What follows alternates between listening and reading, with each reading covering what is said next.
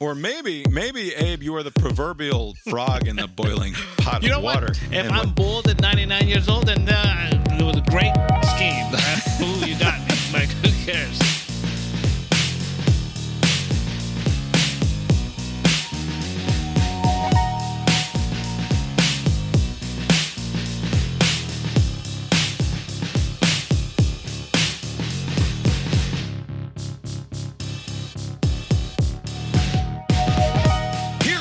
Abe, Cast Iron Brains, a podcast that keeps getting older, even as all the other podcasts stay the same age. All right. Speaking of which, this podcast was none too pleased to see all the snarky and rude headlines this week about former Georgia quarterback and the greatest Georgia Bulldog of all time, Stetson Bennett, a young man who was arrested in Dallas on some trumped-up charges by resentful cops, no doubt still sore about the recent merciless beatdown of nearby TCU, which Bennett executed with the ruthless efficiency of a drunk methodically polishing off the last sixer of a case of Coors Light in a perfectly respectable 90 minutes.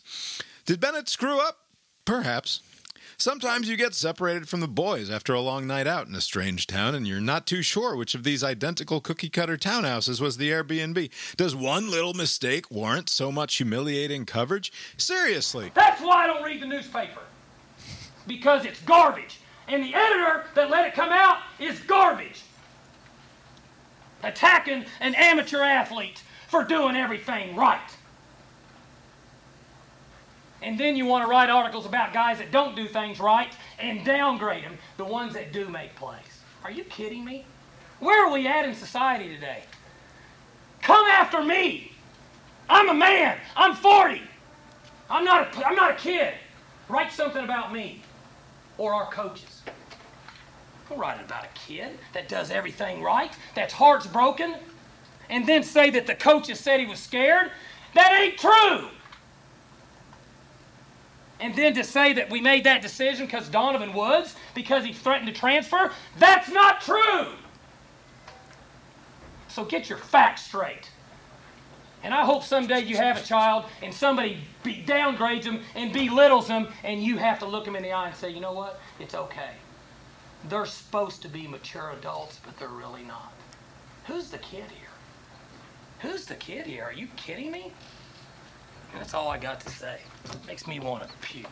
My name is Bob, sitting across the way from my good friend and co-host. That's Abe. How you doing tonight, Abe? Doing well, Bob. Yeah, here we are. Lori's here, too. How you doing, Lori? Still in my 30s. Lori is still in her 30s. Tonight is Monday, January 30th, 2023. 40 years and some 9 hours or so since the day I began my journey here on this earth. Abe, you joined us this weekend in a grand surprise, dinner time on Friday night. There I am preparing a hearty meal for my family. I look up, and the dog starts losing her mind because there's a dark shadow moving across our front yard towards the front door. The dog did not appreciate. And it was you, Abe. You surprised me with Lori's help, surprised us with a visit.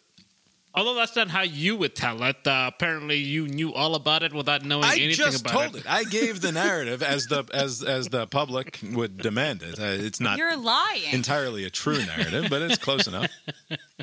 Yes, I came over for a couple of days in Charlottesville. Nice little weekend we had. Lovely visit. Thank you for coming. It meant a lot. No problem. Thanks to Lori for setting it up. Yes, good job, Lori. Thanks. I said, hey, Abe, can you come that last weekend in January? And Abe was like, yeah. Yes. He said, I don't think I have anything better to do then. Yeah. So you beat out all the competition, which was none. By the way, being the I'm your older person here, right? And I'm already 40. Yes, I do want to my elder.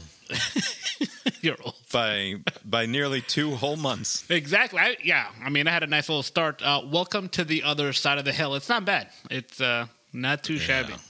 Yeah, it's fine. I don't make a big deal out of birthdays. The main thing that I felt when you got here was Oh no! Now I'm one of these birthday assholes. Now I got a friend flying in for my fucking birthday. He's come before. Yes. It's not like Sure, he comes once. if it weren't your birthday, he still would have come. Well, not in the winter. Usually he makes a summer sojourn up here. But with a automobile. This was the first you time flew. flying in. Any fun stand-up style stories about your about your flight up and back? Mostly, I'm going to do this sitting down. Yes. So, I live in Atlanta, and we have a pretty big airport that I've gotten very used to. And I think every airport is more or less that. Like, I mean, going from Atlanta to Washington, D.C. and New York and L.A., they're all kind of like big. And You fly to major cities. Yes. So this was the first time flying into like a smaller airport, and there's literally nothing there. It's just like as soon as I got out of the plane. What is it? Is it like 6 gates or like 4 or 6 gates or something like that, right? It is. Whenever I pick someone up at that airport that's never flown out of it, they're like, all right, where do I meet you? Yeah. And I'm like, okay, just walk outside. And they're like, all right. Abe was like, I'm wearing my Georgia sweatshirt. Just like, yeah, I know. I'm going to find you real easy. It's one of my favorite things. Yes. Because you don't know when you're on the airplane. Like, no, you're walking like into something smaller than a grocery store. Yeah. Like, I'll find you. It's real easy.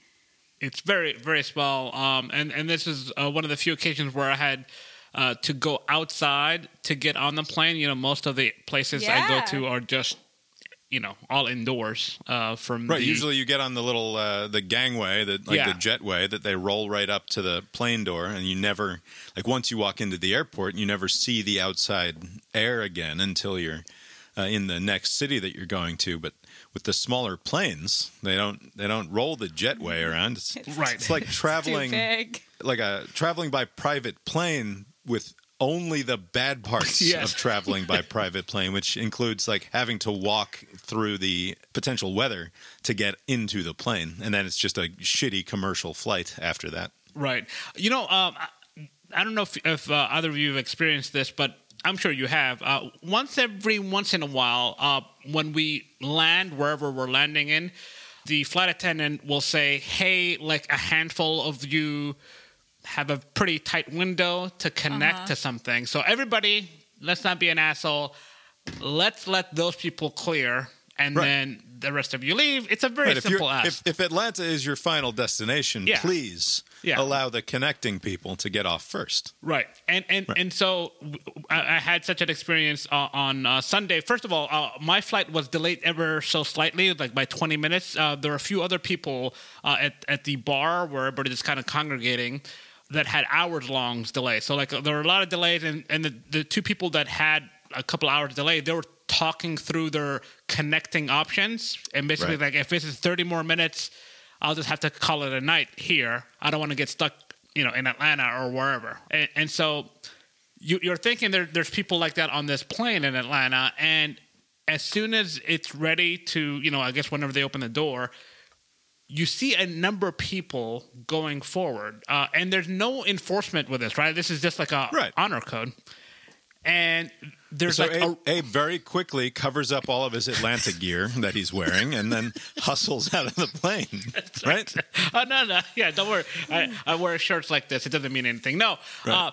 There's this like thing where people just start looking at each other. They're like, there's no way. Like, no one says it, but there's like, there's no way all of these people are connecting anywhere. They're taking advantage, right? And the whole system slowly collapses. At least every time this happened, there's a collapse on that original plan, and then you have just people just standing up and basically obstructing anyone behind them to proceed. You can almost imagine somebody like from the back of the plane shouting, "Hey, where you? I know that motherfucker. He's from Decatur. Sit the fuck down." Like, I don't even get it though, because if I'm anywhere, I don't want to stand in line when I could not be. But even if it just means that's what they're trying to avoid. They're in a line now.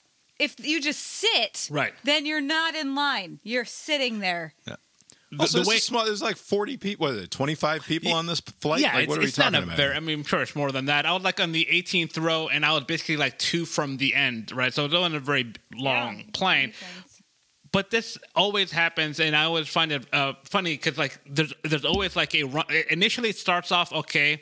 I'm going to restrain myself, and I think it's basically even if people would otherwise not mind waiting, there's just something about somebody else kind of like cutting. Right, the notion of fairness starts to creep in, and then people... also these planes, like if you're in the window and I'm in the aisle and you have a flight you need to get to immediately, I have to move myself. I'm not going to go in front of you. Right. I'm going to let you go in front of me, but now I'm just standing there like an asshole. Right. Anyway, we shouldn't fly anymore is really the answer. We should just stop doing this. How long? I mean, you got here. What were you door to door? Door to door, getting to Charlottesville was 4 hours and 5 the other way, and partly the back way is because of the delay, and I rode MARTA instead of just taking an Uber. I took an Uber there. Gotcha. Coming, but yeah, this on the road takes about 8 hours, and so this is cut in half. But, like, again, if you don't like driving, then I can understand the benefit. I do prefer to drive just because, like, well, I'm not in any hurry. I got plenty of days to burn through any, government. If I was, like, going, like, I think that if I'm going somewhere, like, say, for example, the table's returned and I was going to visit you for the weekend and, like, I'm going to get there, I'm going to get on a subway or otherwise catch a ride to your place. I don't have to worry about driving. Like, it's just... Literally, it's just being someone else is responsible for my transport door to door. Like that removes a great deal of stress for me. I don't find flying stressful in the way that some other people do.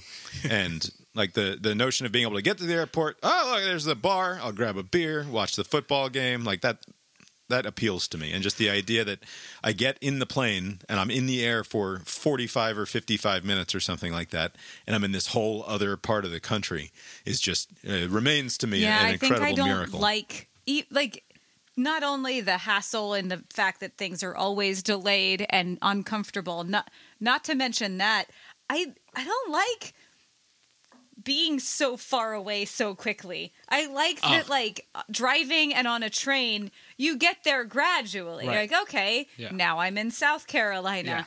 Yeah. Okay, now I don't like that it's like, it's been just an hour and I'm a whole other place. We had a blast, though. I've never liked it. Was lovely having you here on Friday night. We hung out, watched Back to the Future 2 with the kids. On Saturday, we dropped the kids off with my dad and then drove to this hike. We did Crabtree Falls hike. It was a lovely, almost 2 miles up the mountain along a waterfall path up to the top there and then back down again. Cold, but very pretty. Not too cold. Yeah. I mean, for late January, it's like perfect. No, yeah, it was very nice. And then we came home and like drank a whole bottle of whiskey that night after ordering some pizza and got just fabulously rip-roaring drunk. And then how'd you feel the next day, though? As drunk as I've been in actual years, probably, is how drunk I was. And yeah, we all took the Z-Biotics before we got started. And I was tired because we didn't go to bed until like, it was like after 3 in the morning or something. And then, of course, my sleeping brain is not as... it's not as good at sleeping as yours is, Abe. I know that you can. Abe is the best sleeper. Knock off I don't and think just people fucking know. sleep.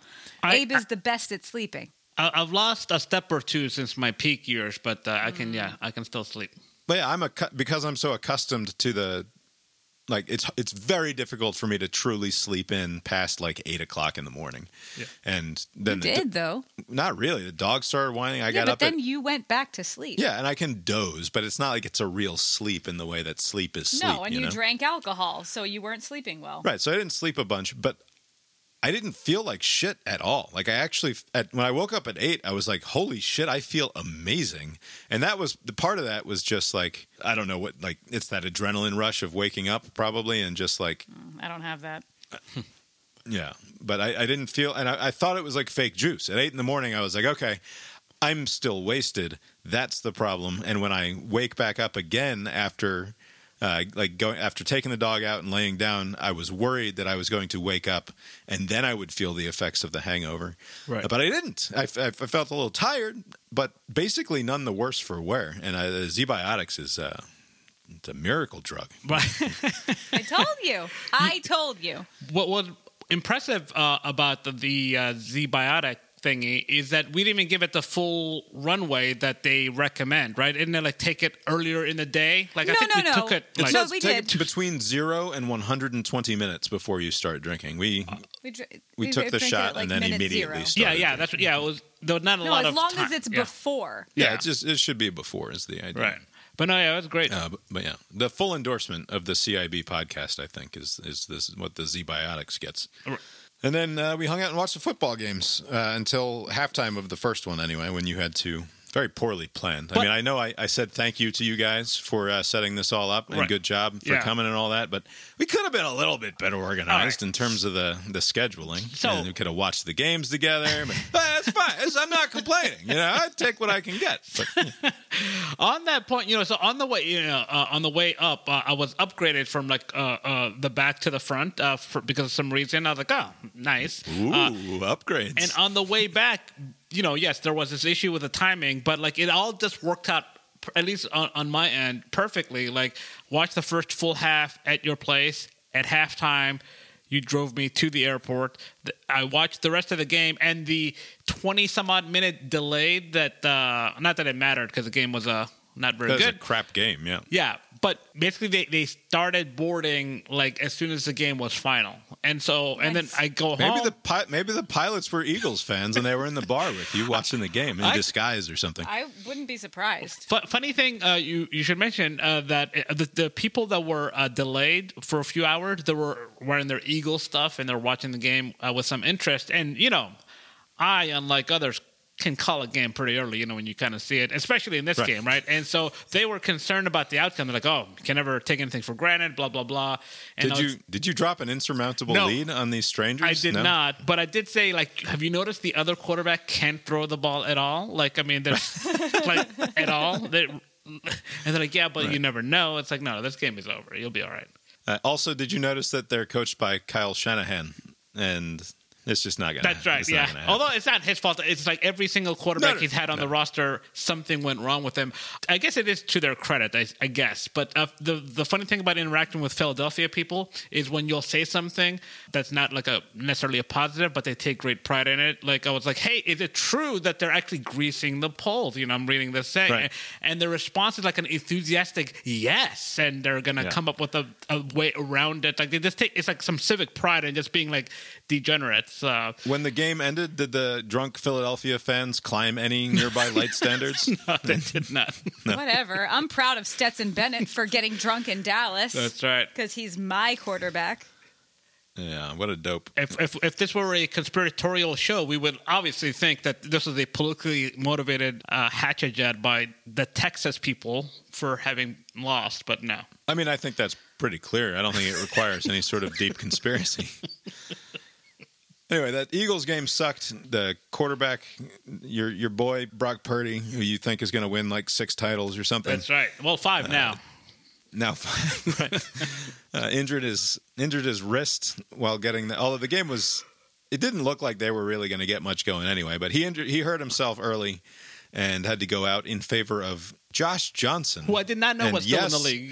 Yes, that Josh Johnson, the one who was drafted by the Bucs in I don't know, 2003 or something. It was a very long time ago when Josh Johnson first entered the league, and not very good, predictably enough. And then he got concussed. Yes. So they had to bring back in the guy with the hurt wrist. Or else just run the offense through direct snaps to Deebo Samuel. And at that point, it didn't matter anyway. What's interesting is that the Purdy could not throw the ball. I think after the game they were saying that not even 5 yards could he throw it if he wanted to. And so the only reason why he's there is just to kind of give a flimsy mirage of a threat downfield. Right. Because if they put their emergency quarterback, I don't know who that would be, Deebo maybe or someone, it'll be 11. You just put all 11 guys in the box and tackle the guy with the ball. Yeah. They pretty much were doing that. But so far, I mean, there's only one game left, but this has been a very underwhelming playoffs as far as just neutral fan. The playoffs interest. should just be the Bengals and the Chiefs playing over and over again, as far as I can tell. Well, you throw they seem to be the only good football games. There was, they cleaned that up afterwards, but I watched this game when I got back. So, it was all on delay. So this was like at midnight when I was watching this. But there was a sequence in the fourth quarter where the Chiefs were giving a second, third down just such bullshit. Right. It was very confusing watching it live because the announcers didn't even realize exactly what was happening until it had happened. And they're like, hang on, did we lose it down? We had fourth. Are we wrong or are they wrong? Not only the broadcasting crew did not know, but the teams themselves were all operating under the thinking that this was the fourth down. They switched to their special team units. And when it went the other way, I was thinking, all right, later on, they kind of show the very tepid, attempt at, this play is dead. Like, that was a terrible effort by that random ref. But what if this was a touchdown, right? Right. Would they blow their would they go with it and say, we got to do that again? Either way, it's a game-changing play. Right. When you get to, whether it was a conversion or a touchdown or a failed, attempt as it ended up being. Yeah. I mean, it was bad, and that was like the 10th thing in that game that had gone against the Bengals. Yeah. Like, it felt like watching that game that everything was being arranged. I mean, not that I'm a conspiracy nut or anything along those lines, nor do I. But sometimes you watch a game, and it's not about any top-down control being executed by the NFL or the refs or anything. It's just the breaks frequently pile up on one side or the other. And watching that game, it felt like, for the most part, the breaks were going the Chiefs' way, and then that continues to the very last offensive play of the game. That guy who did the penalty, showing him after the game that was a little cruel. That will stick with me as much as Damar Hamlin almost dying.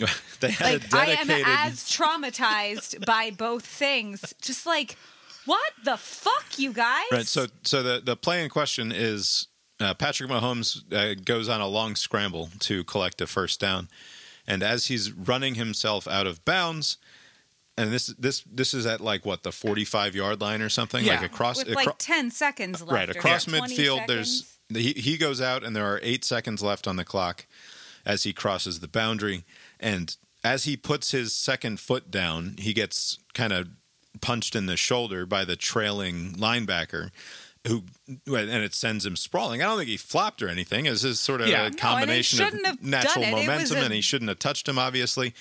But it's one of those plays that, if they don't throw the flag and they just say that was minimal contact and, you happen to fall down, if you're the Chiefs, you can't be too pissed about it if they don't throw the flag. Right. I understand why they did it, but that's fucking tough because it was a late hit, but only by that one little split second. It's not like it was egregious, or it certainly wasn't unnecessary roughness. And not in the non-rule book version of it, it wasn't unnecessary roughness. Right. And it basically you feel bad for the guy. A very low probability field goal attempt. It likely would have been a overtime kind of situation were it not for the 15 yards. They probably have to run one more play, and they had time to do it. Yeah. It might have had the same exact outcome. Because it wouldn't have felt like it was all one guy's fault. They get the first down there with a few seconds, with enough time on the clock to run another play. And if you run a play and it goes for 10 or 15 yards, which is not improbable given what Mahomes has proven that he can do in his career, then it's the same field goal after all. Right. There's definitely, but they didn't have to bother. They just ran the field goal unit out there right afterwards. There's definitely footage of the production crew with the deciding guy saying, "Go to him again." He's crying, they kept on going back to him again and again. What's the opposite of what's the media award? Like an Emmy? Yeah. What's the opposite of an Emmy? Yeah. A negative, bad television. Like a Razzie for television. But you have to do it. I'm sorry. They have to do it once. They don't have to linger for minutes, several minutes. You can see Christoph in the movie The Truman Show when he's up in the moon and he's like orchestrating everything. He's bringing up the music and he's getting all teary-eyed and he's like, give it to me. And that's the guy in the CBS truck who's going, all right, give me, what was the guy? Is it like Osai or something? Osai, yeah. He's like, okay, back on Osai, okay, Nance, quiet, Nance, okay, bring me the music, give me the crowd mic. I want to hear the cheering. In on his tears. In on his tears. Show them glistening in the lights. All right, now to Kelsey. Burrow had my ass. Jabroni. That's right. What a glorious, glorious end to that game. And, Joe Burrow will be back. The Bengals will be back. I don't feel too bad for the Bengals. They're a good team. But I wanted the Chiefs to win, and I'm glad that they did. Someone had to lose the game. Someone had to lose. Also, by the way, I demand further investigation into this matter. The final score, 23-20. Yes. This game was 20-20 with like a whole fucking quarter to go, and I couldn't get to the over. Yes. That was. I thought I would have cashed out. If I had known, obviously, that I was going to lose this bet, I would have cashed out considerably that would have been earlier an when it looked move. really obvious that we were going to hit the number, and I was going to hit both of my bets for the. Obviously, being the great subsistence bettor that I am, I hit my early bet and missed the late bet. And that's fine. I ended up in the black for the day. But so they kicked that field goal, and because there's 8 seconds on the clock and it only takes 4 or 5 seconds for a field goal to happen, there were 3 seconds left, right? And so there's a time for the goofy NFL squib kick thing that they always do when they want to bleed clock time. Right. And the guy picks up, and we're going to have a crazy band is on the field moment potentially. The ball is recovered by the Chiefs, and it's not clear to me that the guy was down at any point. So the Chiefs guy gets the ball and he's running towards the end zone, and I keep hearing whistles. I'm like, why are we blowing whistles? This guy might end up accidentally stumbling into the end zone here and get us to 49 total points, and that would be the over, by the way. I demand an investigation. Because the ball hit the ground. Yeah. The ball's allowed to hit the ground. It was a fumble. They were trying to lateral all over the place, and somehow they blew a whistle, and it's not clear to me that the guy was ever down. It's bogus. Yeah, they should look into that and not the other oversights. Yeah, that's what they need to look into. Not all of this stuff about the bad calls by the referees. Which, also, you don't want to kick a guy while he's down if his name is Osai. Yeah. But if his name is Eli Apple and he has a terrible holding called again, or a very stupid decision to hold a guy on a critical moment in the game, then you definitely do want to kick a guy while he's down. And that happened to Eli Apple at the end of that game. A brutal call that should have ended a drive for the Chiefs, but did not. Yeah, that was a rough sequence of events for the Bengals. Yeah, they'll be back. Yeah. All right, so we got the Eagles and the Chiefs. The game will be played as we were sitting in the living room the other day trying to remember what Arizona city the game was going to be played Glendale. in. And we named literally all of the Arizona cities except Glendale. And so when I Googled it up, it was like, Glendale is the one. And that's where the Super Bowl is going to be. The Eagles, I believe, are the early, is it like 2 points, 2.5 points favorite in this game? That's about right? 2 weeks away, we're going to make our last picks next week. But what's your early lean on this game, Abe?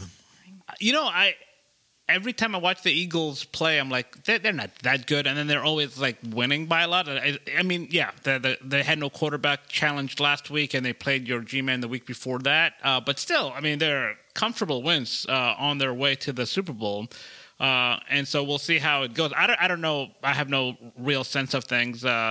I do know over the next 2 weeks there'll be a lot of obnoxious. The Andy Reid coached these two teams, and a brother versus brother. And there's a Kelsey on both teams. In more ways than one. They have the two actual brothers, and then the two black brothers. Yes, we do. Wait, the racial angle. Dave wants to play up the racial angle of the quarterbacks. So apparently, it's the first time the starting quarterbacks are both black. It's a brother versus brother. Oh, can we get a good Super Bowl? We've had some lame. Yes, Super we Bowls. have had some. Maybe we will, because like I said, the entire playoffs was kind of shit. So yeah, the playoffs Super Bowl have been last year better. was good, wasn't it? The Rams. No, it wasn't good. I remember it being kind of good. No, it was not good. It didn't stand out as good. No, it wasn't that good. Oh, that's right. It was a bad game, but it was close at the end. Yeah. That's what I'm saying. It wasn't good. That was an ugly-ass game, and then the Rams put on a good last drive or something. Right. But, I hope it's a good game. My early lean is to the Chiefs. I don't believe in this Eagles team. I know that they killed the Giants a couple weeks ago, but the Giants are bad.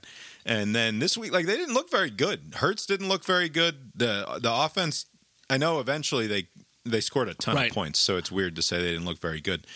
But this Niners team had its spirit broken when its quarterback went down, and it just wasn't going to happen. And then it's other quarterback, and then it's other quarterback. It ended up not mattering, but speaking of shoddy ref work, or the team should have challenged this, but the very early on, the very first touchdown where Devontae Smith, I think, was the one that was on the receiving end, the ball is not completed, there wasn't a completion, but you couldn't tell. Right, he makes the catch sliding on the ground, and when you finally see an angle of it that gives you where the ball was, you can see how it dragged on the ground before he finally secured it. An angle, at least from what I remember, was only available to the viewer until after, right? All the replays they showed in the moment was inconclusive. You couldn't really tell what was going on.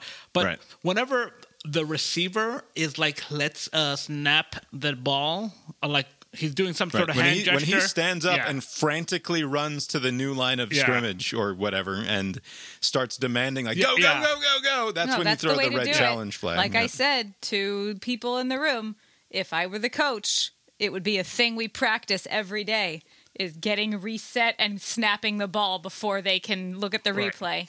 Because what you want to do, though, I think there is more opportunity there. You want to fake like you're really worried that they're going to overturn it when you're positive that you did in fact make the catch, and so you hysterically and frantically go and you're go, come on, we gotta hike it now, and the other coach gets all flustered and just throws the flag before anybody upstairs can get a look at the replay. No, you're overthinking. No, that's what you do. Yeah. It's just like when you sneak in the tight end. No, that's what you do. When on a Hail Mary, you make the tight end run the ball in from the 50-yard line. Yeah. You're bad at coaching football. No, great football mind here. I'm looking forward to the game, of course, and then the sports goes dark for a few weeks, a couple months really, until the baseball season starts, which is it's fine. It's good. We'll watch movies. Let's see. That's football. I suppose we should talk about Tyree Nichols. On Friday night, there had been a great deal of sort of build-up and lead-up to the release of this video by the police down there in Memphis. I'm sure we don't need to give you the outline of the story, but very quickly, there's a little while back, Tyree Nichols, 29-year-old, was pulled over on suspicion of reckless driving, is the thing that the police said in their report. And long story short, he gets rather viciously beaten and pepper sprayed and kicked and all of the rest, and eventually succumbs to his injuries while in the hospital and dies. And shortly thereafter, much more expediently than is usually the case, the Memphis Police Department fires those 5 officers who are primarily responsible for the beating. And then a week, I believe, after they were fired, they are brought up on second-degree murder charges. And then we waited a little while they prepared us to release the video, which was a combination of body cam footage that, by the way, didn't start until after the altercation had began. So there's no video of him before he gets pulled over. So we have to sort of take the word of the 5 murderers as to why they pulled him over, because for some reason they didn't have dash cams going, which strikes me as kind of not acceptable. Dash cam technology being fairly ubiquitous and very easy to maintain. I mean, the private citizens there are lots of private people just run around with constantly recording dash cams. I don't know why the police don't have them. That at least save the last hour in case anything interesting has happened. Or they do, and they're lying. Yeah. So on that point, I do wonder if it's what Lori says. There was some recording, and it's not being made available.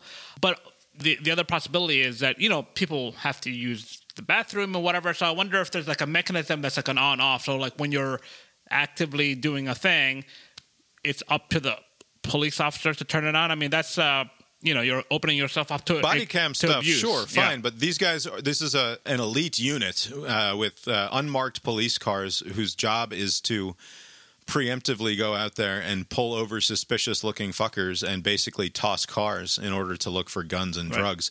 They should have something like a constant and always-on dash cam that can be referenced. And I mean, whatever. Who knows if that would have? It probably wouldn't have helped. It doesn't matter.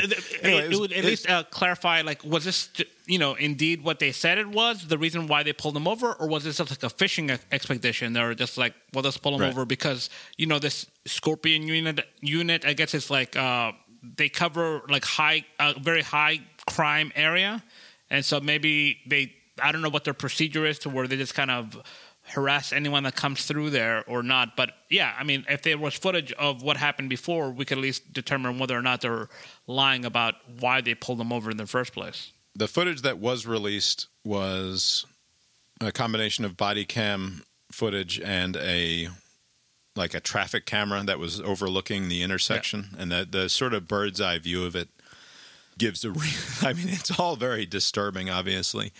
And I don't know how much of it you ended up watching. I know I have not. Well, I watched very little of what they showed on the CBS morning show, whenever they were there, but I haven't watched the whole thing. I watched that NFL player cry from guilt instead. Yeah, it's difficult to watch. It is as difficult to watch as the Floyd one was, in a different sort of way. The Floyd one obviously is like it's much more of a slow-moving sort of horror movie feel to it because of the fact that the end of the story more than anything else, right? Like it's not in itself wrenching. I mean, it is because the end of the story, but like again, it's not as explicitly violent and in-your-face nauseating, except for the fact that the end of the story. I'm not trying to say one is worse than the other, but the fact that this one is a guy, it's 5-on-1, and they're just beating the shit out of him for an extended period of time, and they keep hitting him with pepper spray. And there's a very good piece that the Times put together, and I complain about the Times all the time, and rightfully so.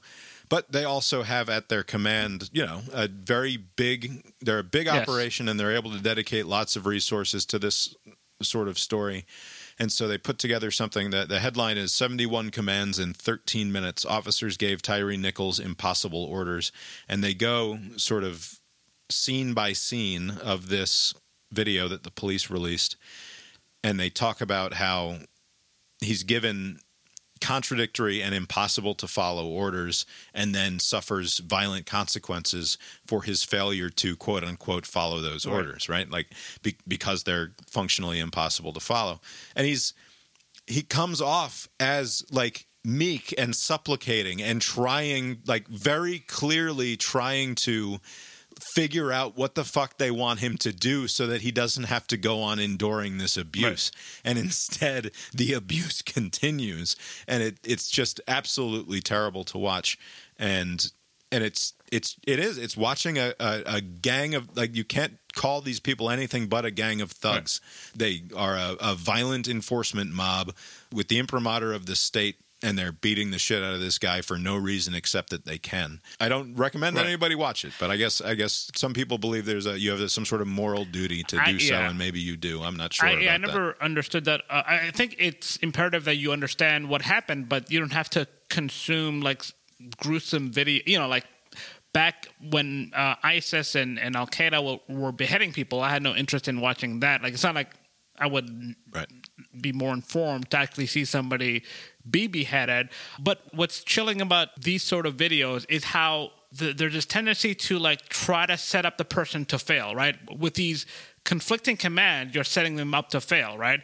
With escalating the violence, you're setting up the person to like try to stop that from happening. So there was like in the description, like he ran away. There was like this pursuit, right? Right. He does. He runs away after he's been beaten into near submission and isn't sure what the fuck is going on.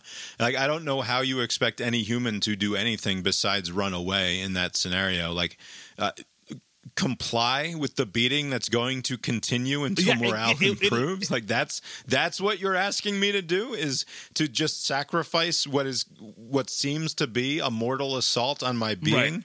And that like you fucking piece of. And I saw, and who knows if it's just trolling or what it is, but you see these people in the comments section or on Twitter of every single one of these articles, and they're like, if he had just complied, he wouldn't be dead now. And it's like, I don't know how you can come to that conclusion after watching this video. Like, if he doesn't run, then I think they're just going to continue to beat the shit out of him. And that's what's troubling, is that they are literally creating the environment that they want. You know, like if you want to get away with beating somebody up, you're just going to continue. You're going to increase the pain, and you're going to either, somebody would fight back or flee, right? Or anything to stop what's happening, right? And both of those will be seen as resisting arrest or not surrendering. Like everything will be, if you want to make this claim, you can say, well, they did A, B, and C. But like, if somebody's constantly beating you despite you trying to diffuse the situation, lower the temperature, like, early on from the clips that I did see, like he would kind of say, whoa, easy. Like, let's, I'm doing what you want me to do. Like telling them I'm trying to comply. My intention is to comply. And still they're beating him. And then later on they're... If somebody has your hand pinned behind your back and they're yelling at you, give me your hand. Like, Right. What is the next? You have my hands. What am I supposed to do? Like, you have me pinned by one hand and you have me face in the asphalt with my other arm pinned underneath me. I can't give you my hands. That's impossible. Right. It's awful. I recommend further that people read the article, Tyree Nichols' Death Proves Yet Again That Elite Police Units Are a Disaster. It's by Radley Balco. I think he's a libertarian-leaning type who writes a lot about police overreach and the violence of the state. But this is in the New York Times. I'll make sure there's a link in the show notes. He says here, in 2021, as homicides in the city soared, the city announced the formation of the Street Crimes Operation to Restore Peace in Our Neighborhoods, or Scorpion. The teams, which included 4 groups of 10 officers each, would saturate crime hotspots in the city in unmarked cars and make pretextual traffic stops to investigate homicides, aggravated assaults, robberies, and carjackings. The Scorpion program has all the markings of similar elite police teams around the country, assembled for the broad purpose of fighting crime, which operate with far more leeway and less oversight than do regular police officers. Some of these units have touted impressive records of arrests and gun confiscations, though those statistics don't always correlate with a decrease in crime. But they all rest on the idea that to be effective, police officers need less oversight. That is a fundamental misconception. In city after city, these units have proven that putting officers in street clothes and unmarked cars, then giving them less supervision, an open mandate, and an intimidating name shatters the community trust that police forces require to keep people safe. Right. Sounds like G.I. Joe, Scorpion. Also, the elite thing is a bit of a misnomer, right? It's not like this is like the cream of the crop. It's just like you're applying a very low standard to this elite team. It's just like a bunch of assholes are volunteering to get away with things, right? It sounds like that's what they were all 24 to 32-year-old dudes. They were all, so they're young, they're inexperienced, and they have a hankering for, they want to be in the shit. Yeah, right, for being out there and mixing it the fuck up. And I don't pretend to be any sort of an expert in any of this stuff, but I don't know what virtue there is sending out a bunch of people in unmarked cars to do stop and frisks of cars, basically, right, is what it comes down to just pull over people who you think might be doing something wrong in the hopes of finding guns and drugs. And I mean, again, you can look at crime seems to be one of those things with some notable examples accepted. It moves in sort of moods in the way that like whatever's going on in the nation is what happens with crime. And in the last 2 years of the pandemic, there had been a spike in violent crime, and they were seeing it sort of drop here in recent months. And of course, the police want to credit the Scorpion unit with the fall of the recent crime wave, but it's almost certainly not that. And I don't, obviously you start getting into what makes these guys think, and you're doing stupid mind reading games, and you're trying to imagine the inner psychological state of these police. But I don't think it's so much of a stretch to say, like, you're going to be an elite team. We're going to give you this badass name, and you're going to go out there in street clothes and explicitly Crack some skulls. Like it's almost like the James Bond thing. Like it's like a license. Not that it's a license to kill, but it's that sort of attitude about we're giving you all of this additional power above and beyond the normal power that we give regular police, and we expect a little more out of you, and we give you a little more leeway. And it's silly that the branding of it is what bothers me, but it really is. Like when you call it fucking Scorpion, like what are you trying to say there? Because the branding, in fact, matters.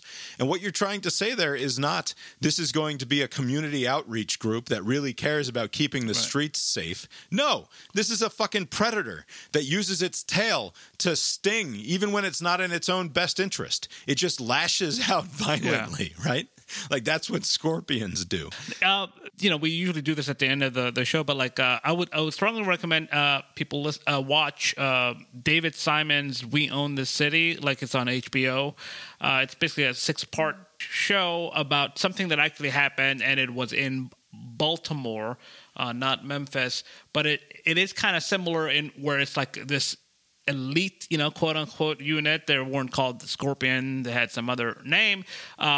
But they were doing whatever they want. Basically, they were using this, unit as cover to commit crimes, like deliberate crimes. Like in this case, maybe they were just upset that the person wasn't responding in the way they wanted to, and they're like, we'll just do whatever we want, and we'll come up with a story later. But in the Baltimore story, they are going around and they're stealing from people who have drugs. They are stealing people's cards. They're just doing anything because they think they can get away with it. So yeah, recommend watch We Own the City. But I do wonder if Memphis disbanded this elite team. I wonder if there's going to be a ripple effect, right? Because it's not just in Memphis and Baltimore. I'm sure other cities have some sort of unit where basically it's like, there's public outcry and just do what needs to be done. Basically, it's almost like this unspoken thing, like what people say, like we just don't want any crime, so we want to see the numbers down. How you go about doing that, go about doing it. There's no like specific direction. And like we need crime to go down, and generally what will happen is they'll come up with these goofy units to go in and just kind of like harass the community, do these dragnet policies, just ruin people's lives. Right. Balco points to a couple of examples, including one in Chicago. It says a decade earlier, Chicago created the Special Operations Section, or SOS, in response to rising crime in that city. By the mid-2000s, whistleblowers and official investigations accused SOS officers of armed robbery, drug dealing, planting evidence, burglary, taxing drug dealers, and kidnapping. One member, Keith Herrera, told 60 Minutes that SOS officers pulled over motorists without cause, confiscated their keys, then broke into their homes and stole from them. The head of the unit, only one of numerous scandal-plagued elite units in the city's history, eventually pleaded guilty to hiring a hitman to kill Officer Herrera. And it was officers from the NYPD's Street Crimes Unit, its motto, "We Own the Night," who shot and killed an unarmed immigrant, Amadou Diallo, after mistaking his wallet for a gun. Though the unit was officially disbanded, later incarnations took the lead in the city's notorious stop-and-frisk policy and were implicated in some of the city's most notorious police killings, including the deaths of Eric Garner, Sean Bell, and Kamani Gray. A 2018 investigation by The Intercept found that though these units account for just 6% of NYPD officers, they were involved in more than 30% of fatal shootings by police. The street crimes units were disbanded again after the George Floyd protests in 2020, but last year, in response to its sharp rise in crime, Eric Adams restarted them. And scandals involving elite police units have also hit Indianapolis, Atlanta, Philadelphia, Newark, Pomona, Milwaukee, Greensboro, and Fresno, among others. So it seems to be a problem in mid-sized to major city after city across this country, and these elite units behaving badly. And I can't help but think that there's something in the culture there that makes that the case. I did want to, unfortunately, we have to pause here as I am going to run an ad. I'm pretty sure this is a reaction to this what's been going on with these elite units and their naming conventions because of course Scorpion, what does Scorpion stand for here? Street Crimes Operation to Restore Peace in Our Neighborhoods, or Scorpion. So obviously a lot of times, like with the USA Patriot Act is of course the classic example, but people are always coming up with clever ways of, they call them acronyms. Yeah, of making their laws or their organizations sound fun. But apropos of nothing, here is today's sponsor. Today's podcast is sponsored by, from the BrainIron.com family of infallible revenue-generating concerns, we are proud to introduce a new after-school option for all of your child care needs. We're calling it People Entrusted to Dutifully Entertain and Responsibly Attend to School-Aged Ticklish Youth.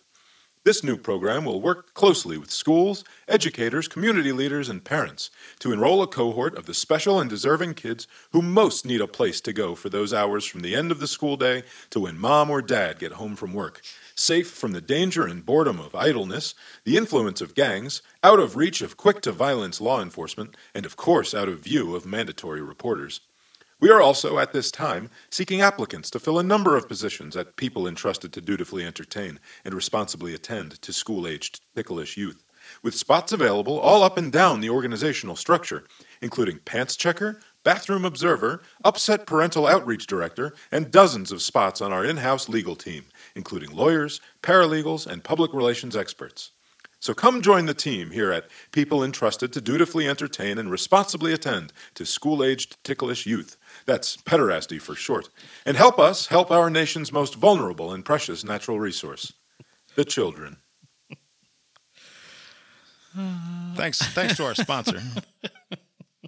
Anyway. What can we do, Abe? Jim Jordan goes on Meet the Press and insists that there are no laws that will make a difference here, and oddly, I don't find him to be entirely wrong. You can outlaw chokehold. As far as I know, it is already illegal to beat the shit out of a restrained individual. So I'm not sure what laws on that regard can be put into further effect. In fact, in Tennessee, where all of this happened, police are already required to intervene if another officer is using excessive force in their presence. That law didn't seem to make any difference whatsoever for this group of 5 people exhibiting murderous intent on this one already restrained individual. I'm not saying that there are no laws that can be enacted that would make a meaningful difference. They continue to insist that we should have a national database so that a bad cop in Minneapolis can't then turn around and go get a job in Savannah, something along those lines, where you have an easily accessible national database of previous law enforcement and the trouble that they got into at their last job. It surprises me, as I think I mentioned to you on Sunday, that like an outfit like the Department of Homeland Security, I'm surprised they don't have the authority to do that already. Maybe they do and they just don't take the initiative.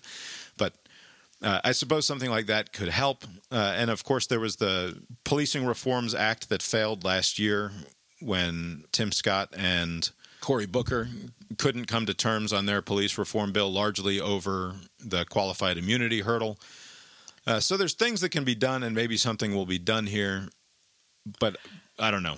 It strikes me as something that is less likely to be handled by some sort of big new national law, and something that sort of just has to change. No, you require psychological testing. Of all police? Yes. Make it hard to become At least, a cop. in this respect, I mean, you can teach them the other stuff, but if you have shitheads, like, you really can't do anything about it. I do think, all you can do is what you can control, right? So, like, there are already laws on the books that will apply in this case, right? Like, they're being charged with something already on the books, right? The process, with the Memphis police, they looked into it and they were fired. The things that everyone outside of the 5 cops and the other people associated with it, everybody's doing the right things, right? But you can't, unfortunately, prevent every one of these incidents to happen. All you can do is just kind of apply the existing laws, make it to where this is not, like if there's any cop out there who thinks that they have some sort of impunity, like if they all get their story straight, like let a story like this be example that that's not going to be the case going forward. On the hiring front, if this national registry thing doesn't materialize, that's not the only path. I mean, the idea is just to make it cost prohibitive for a police unit to hire somebody, right? So maybe that can be done through insurance, like they're not going to insure something, or the premium will be much larger if you don't do your due diligence, right? Get it to where... If you hire somebody who was fired for being a bad cop at his last job, then we're not going to pay the goddamn settlement outcomes that are going to result from his ongoing bad copness. And at that point, then they're like, it's not worth it. Let's just run a thing on him, and if something comes up, then we won't hire them. I guess a related issue with that though is are they hiring these shitty cops from other departments because they're not getting enough people signing up? Like, you think it's like a shortage of people who are joining the ranks of law enforcement? I mean, there definitely is a shortage. They've been talking about it. So basically, they're settling for these people, which would be a problem. What about some of this talk about further professionalizing the job, making it a harder job to acquire by adding degree requirements or by degree requirements? Yeah, stupid. But there are European countries that require like advanced degrees of their like college degrees of their police. The Canadians, the National Police Force in Canada, the Royal Canadian Mounted Police, go through 6 months. They have to go 26 weeks of training before they are then reassigned to. And it's not like they don't get to pick their assignments, so they don't get to just move to a place where they're like, oh, I heard I could get on this gnarly police force here, where they let the unmarked cars go out there and bash skulls in. They just get assigned after their 6 months of training. Some administrator decides where to place them. So maybe you don't require necessarily a college degree the way that some European countries do, but like 6 months of intense training, more than we give our military, seems like not such a bad place to start. And obviously that requires sort of federalizing the process and federalizing a lot of systems like that I was to this yelling point, about in the kitchen. Sorry, federalizing is wrong. Nationalizing these things. Yeah, they don't want to do that. Yeah. They don't want to do it because it would work, and it would go against their thesis that government doesn't work. They will keep it like this. I do wonder, though, if they applied that standard, would deplete the candidate pool, which is not very strong as it is. But would it deplete it, or would it replace it with a better class of people? Yeah. I mean, I'm not trying to dump on all cops here, right? Like hashtag not all cops, but what pool? Perhaps there's a class of people who are more interested in becoming cops because it requires a criminal justice degree, because it requires 4 years in college, because it requires 6 months in additional training. I don't know. I don't guarantee that, and maybe the size of the problem is too big. You can't actually create a whole new professional workforce out of college graduates, but I don't know. It doesn't strike me as such a terrible idea. The problem, of course, again, is that we have this system where each locality is responsible for their own shit, and it's hard to nationalize any of it. If there's any, the other problem is that if there's any uptick in crime, the public reaction will be get that under control, right? My assessment is that people are more willing to overlook the fuck ups. I know, but like to me, that's like standing on the beach and watching high tide come in and being like, the last regime didn't allow this fucking shit, and then like getting mad at the moon for like the way that crime works. I mean, yes, in sort of micro instances, you can say that this policy resulted in this, and I think that there are obviously there are good police administrations and there are bad ones, but like to a certain extent, it's like this isn't fucking working, and I don't care if it gets worse for 6 months. We got to do something to make it better long term. And I think that's the right approach. The people that would care, though, are the politicians who are going to be on the hook for whatever comes their way. And again, I think that it's worth, though it is not comfortable to say, and it doesn't feel like the right thing to say in a moment like this, it is worth pointing out the thing that you said a few minutes ago, which is that this was horrific and it was bad, but it was also an outlier and it was also dealt with, right?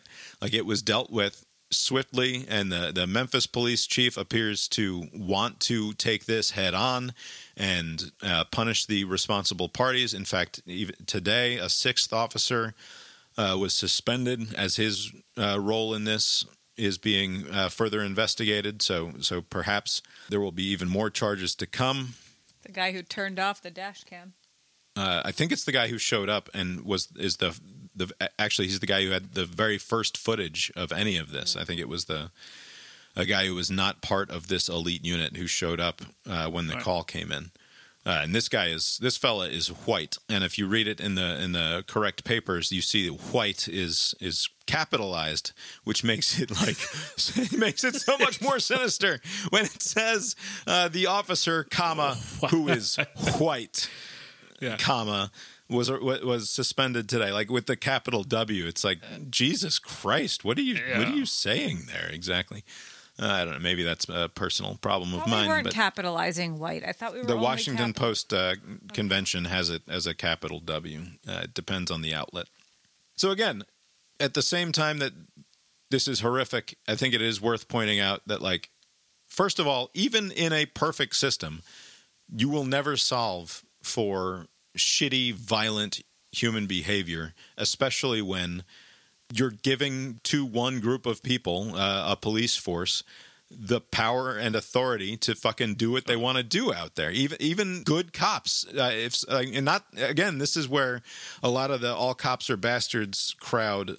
This is the sort of point that they make, that the problem is not the people doing the job. The problem is the nature of the job itself, and that policing shouldn't be a thing. I disagree with that. I think that that's absurd. I think that you take the unfortunate downside of having police, which I think is necessary to a healthy society, is that the person doing that job is a human being, and you can try to control for all of the worst human impulses that you can every now and then. And obviously this happens way too often now. I'm not saying that it doesn't. And I'm not saying this is an outlier in the way that it's a 1 in a billion chance or anything like that. It happens too often, and it should never happen. But it will happen from time to time, even in a perfect system. And when it does, you have to deal with it the way that it's been dealt with here, with no hesitation whatsoever. And I don't know what an acceptable number of these anecdotes is, because every time one of them happens, the same parade of people will come on the television insisting that this is because of white supremacy. This is because of intractable and unfixable problems with the system as a whole, no matter how rare the event becomes. And again, I'm not saying that it's impossibly rare now. I'm just saying that no matter how successful we are at fighting it, there will always be the outlier case that sort of proves the rule. And I don't know what you do about that either. Maybe you don't know the answer to this, but regarding the all cops are bad, the ideology, is it their opinion that this job of law enforcement shouldn't be done at all? Is it their thinking that the problems that having law enforcement in the first place attempts to solve will just magically take care of themselves? Or like, a lot of them are sort of hopeless idealists who believe that the existence of a police force is what creates in the population the sort of angst and anxiety that leads to antisocial behavior. Harvard prison experiment? Do I have that right? Stanford is the one you're thinking of. I think that's largely been sort of debunked, but I understand what you're talking about. But that idea where, like, if you tell a group of people you have more power, they'll go, "Oh yeah, okay." Yeah. Like, but you know, not like, totally off. It's even under it's dumb, but it's not out of nowhere. Even under the best of circumstances, there would be like a few years where there's a transition to where things will stabilize. So they expect society to absorb the short-term increase in crime before people realize, oh, we can all be kumbaya. Like, it just seems to me like... Right. Well, you probably have the idealists. As though no more cops is not just going to be a fucking 3-month purge situation out there. But that's the thing. Like, you have the idealists who think, well, they're only doing crime because they're told not to. And then on the other side of the same circle is the, like, well, I'll take care of myself. I don't need a cop. Cops are bad. I can defend myself. This might be too in keeping with sort of a policeman's ideology, but in my opinion, if what you want to end up with is a fascist police state, you can start by taking all of the cops off the street for 6 months. Yeah. And because we simply will not, as a society, accept what will be the anarchic and chaotic outcome of there not being law enforcement out there, right? These idiots can talk about, community enforcement and just sort of social stigma and letting the local neighborhood moms or whatever shame people into good behavior, and that'll last for like a day before people are calling for the jackboots to come marching down the street. I mean, just because a job is being done poorly doesn't mean that what it's trying to do ideally is sound, like, which is kind of like the ref of like society, just like to keep the peace. If there's any aid needed, you can call somebody. I mean, like, what do you do in this all cops are bad alternate reality? Like, just sort it out. Like, I'm getting mugged, and it's just like just like figure it out. I don't know, and I don't want to necessarily argue too much with people who I think are like just plainly absurd and wrong. Also, none of those people are here, right? Yeah. And none of those people are here to defend themselves. So why bother? Do you have anything positive or in the direction of prescriptive advice for what should be done here? Is there any big picture idea that we should be thinking about beyond some of the reforms suggested by like the George Floyd Police Reform Act or something along those lines? There's always room for improvement, but ultimately, like, at least in, where we are right now with this story in Memphis, all the right things that can happen are happening, right? And so, like, there's not much more you can ask for. The only thing is, like, wishing to control outcomes, or wishing to control how other people behave, because despite all of these rules already in the book saying if you do this, it's going to be severe consequence. I mean, these are cops. They had jobs. They would go home, and now they're going to be in prison for a long time based on all the information that we see here. So, like, what was the point of this, And so all, like, you can hope for is that it serves as an example for the next shithead cop to say, like, even though I want to be an asshole, it's just not worth it for me. Like, if we can just prevent one more of these somewhere, like in Seattle or Denver or wherever, then that will be a plus. But there's not much more you can hope for there. All right. The Biden administration today announced that the emergency status of the COVID-19 pandemic is going to go away, I believe, in May. So Novak Djokovic, it appears, will get to play in the U.S. Open, among many other changes coming down the pike. Obviously, the pandemic is not over. There are still, as you said while we were hanging out this weekend, 400 or 500 people a day dying of COVID-19. But largely, it must be said, the world has returned to normal despite that fact, and I think that this is just a recognition of that by the Biden administration. The biggest impact will be that there won't be funding for the free testing that's been done for many people over the last 3 years, and there won't be funding for the vaccines, presumably, unless they pass a separate authorization for the federal government to continue to pay for vaccines after May. And I was reading something last week. It was either Moderna or Pfizer saying that they were going to charge like $180 a pop for the vaccine. Like, that's what the end cost is going to be, assuming that your insurance will likely cover that if you have halfway decent health insurance, or at least most of it. But that's not a small amount of money. And who knows if it impacts vaccine uptake. I think that everybody who wants a vaccine is already getting one. And also, like, if it were kind of like a priced in kind of thing where you don't have to pay anything additional, I don't think that would affect anything. But, like, if somebody has to out-of-pocket pay, it would probably impact how many people take it, because I'm sure there's a lot of people who are younger, under 50 or whatever that cutoff is, and they're relatively healthy, and they are just doing it just to kind of keep pace. But they're like, I'm not in a high risk group, so like those people will peel off. Anyway, I don't think it makes very much of a difference. The House Republicans are going to continue to pass things that like demand an end to all of these various policies effective immediately, rather than waiting for them to peter out as the emergency declarations end. But that won't go anywhere, obviously, because Biden will just, as with everything else that gets passed out of the House Republican side of things. It won't go anywhere in the Senate largely, and then certainly Biden isn't going to sign any of that The stuff. other thing is changing is the Title 42, right? So basically the reason why they wanted this like 90-day kind of window is to kind of like, so it's nothing sudden happens where there's like a big dramatic thing, like where there's some sort of disruption somewhere. Because I think the Republicans did want it to be like immediate, and they're like, no, let's do it May 11th. Right, they wanted it to be immediate, and it won't be. Does this have any effect on a 5-day quarantine recommendation? No, that will continue. I think that's not ever going to go away, Lori. I think That's that you're insane. fresh out of luck on that front. There were No, it's going to go away. They changed it at some point. They changed it from 10 to 5. Yeah, they will always say that a person who tests positive for COVID needs to isolate themselves for 5 days. I think this is just the situation that we're in. That's just the nature of the virus.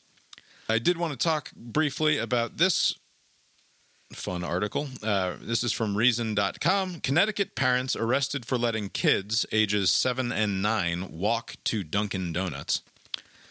And this is one of those stories that frequently pops up, which is some parents believe that it is acceptable for their children to be out in public on their own or watching out for one another if they are siblings. And we live in a time in our culture where kids out and about in public are considered at great risk to themselves, and that therefore the parents are in some way endangering them by allowing them to walk a couple blocks down to the convenience store, or to, in this case, to the Dunkin' Donuts, or maybe up to the park to go play. And all these stories are because of some like concerned busybody, right? Like, I mean, I don't know. I haven't heard this particular story. Is it like somebody there sees these kids walking and they're too young for their liking, and they call somebody? How old were they? They were 9 and 7. This was in Killingly, Connecticut. I'm quoting from the article here. A suburban town in the northeast part of the state. The Rivers lived near an elementary school, library, state police barracks, sidewalks, crosswalks, many Victorian-style homes, and the aforementioned donut shop. The kids gathered $7 and off they went. A few minutes later, the River parents heard a knock at the door. It was the police. The first cop to show up said he didn't think it was safe for the kids to walk by themselves, Rivers tells Reason. We told him that while we did feel it was safe, we agreed to not allow them to walk around town unsupervised. We thought that would have been the end of it, she added, until 3 more officers showed up. The first cop sent Rivers' husband to retrieve the kids, who had only made it about 2 blocks down the street. Then Mom, Dad, and the kids faced a barrage of questions. They told us that it wasn't safe for kids to walk down the street, that there are registered sex offenders all over town that could take them, that drug dealers were going to give them drugs, and that it was a different world now. She tried to dispute what the police were saying, and one of them asked if she watched the news. What? The police report, which was reviewed by Reason, makes clear that the police were obsessed with the possibility of sex offenders harming the children. Indeed, they pressed Maybe they projection. know they something pressed about the their Rivers to neighborhood. search the sex offender registry to learn which of their neighbors were on it. The officers also claimed that they had received a dozen 911 calls about the kids during the short time that they were gone. Rivers thought that this was unlikely, as they had only made it past 4 other homes, but whatever the rationale, the officers proceeded to charge Rivers' husband with risk of injury to a minor. They charged Rivers separately for the same thing. Then they arrested her husband and took him away. I tried to convince the officers that we weren't doing anything wrong, she says. This was obviously futile, but I had to try. Then I went back inside to help with the kids. I found out later from my husband that after I went inside, the arresting officer said to him, "If she talks to me again, I'm going to arrest you both and take away your kids." Wow. Rivers' husband was back home quickly after the arrest, and they began searching for a lawyer. A few days later, a police sergeant visited the house and let the Rivers know that they were dropping the charges. He admitted that the law concerning child negligence was open to interpretation on the question of letting kids walk by themselves. Happily, the Rivers told the lawyer that his services wouldn't be necessary after all because everything was settled. Unfortunately, that wasn't the case. The police charges had gone away, but the Department of Children and Families pursued its own investigation. So they go on to explain the ways in which the DFACS people caused a bunch of trouble for these people, including forcing them into counseling and that sort of thing. And when it was revealed that the mother had separately previously been in treatment for depression, like before she even had kids. They made a stink about that, and they were suggesting that they could lose their kids because of all of this, all because their kids want to walk down the street and buy a couple of donuts. That needs more crime. Some bored cops. Again, this is the sort of thing that comes up from time to time, and the outsized threat that we are meant to believe that we are constantly living under in this nation of approaching 400 million people. And I know that the freaks and weirdos want to insist that there's this constant flow of children being whisked away and stolen away, and there are pedo rings all over the place, and apparently really questionable outfits advertising on our show. But I think largely we live in a pretty safe time, and if parents believe that it's fine for their 9 and 7-year-old to walk down the street, they should be permitted to let the 9 and 7-year-old walk down the street. Interesting? You will often hear or read about people saying it's not like how it used to be when we're growing up, and it's true, but like not in the way they think. Like, I mean, all of the crime trends, like if you do year over year, the last couple of years, maybe you'll see an uptick. But if you do it like over 50 years, the trend line is down, right, across all different types of crimes. But it's the perception. Basically, it's all of the news outlets that exist now, the internet. It gives you an impression that people and children, especially, are being snatched up every day. Like if you turn around, if you go to the bathroom while the kid is walking around, somebody's going to snatch them. And that's not the case. And who abducts kids 99 times out of 100? Who's abducting children, by the way? It's the family member. It's the dad who's mad at the mom, right? It's the mom who's mad at the dad. If there's a child snatching happening, it is the overwhelming majority of the time it's a parent. It's the parent, and therefore mom is not letting the kids take off to the 7-Eleven on the corner if they know that dad is super fucking mad and is on the hunt for them, right? So like people know their kids, they know when they're being safe and when they're not, and they should be permitted to do what they want to do with their kids. I grew up with intense stranger danger. I had a board game that was, I don't know if it was called Stranger Danger, but it may have been actually called that. And it was like, what do you do if someone comes up and offers you candy? Like, I fully thought that I was going to be kidnapped until I was like 13. Like, I was sure that everywhere I went, there were kidnappers, because that was all of the input that I got from my parents and, not just my parents, like, it was the 80s. And, like, we should probably let our kids know stuff. We just haven't, because Bob's around all the time. That's probably part of it. Yeah. This also is in interesting conversation with the should we tell parents that their kid is trans conversation that's going on between schools and parents. And not to get all over dramatic about it, but it does strike me as almost always bad when the state is interfering in the relationship between parent and child. And this is a prime example of that. I don't know what you've done as a cop in this scenario besides scare the shit out of the they think children. They're doing some sort of good, right? Like scare them straight or something. I'm sure they're thinking that, right? That they're trying to scare somebody into compliance. I wouldn't even order my own food at a restaurant because that's a stranger. Yeah, that's right. We sort of talked about it last week.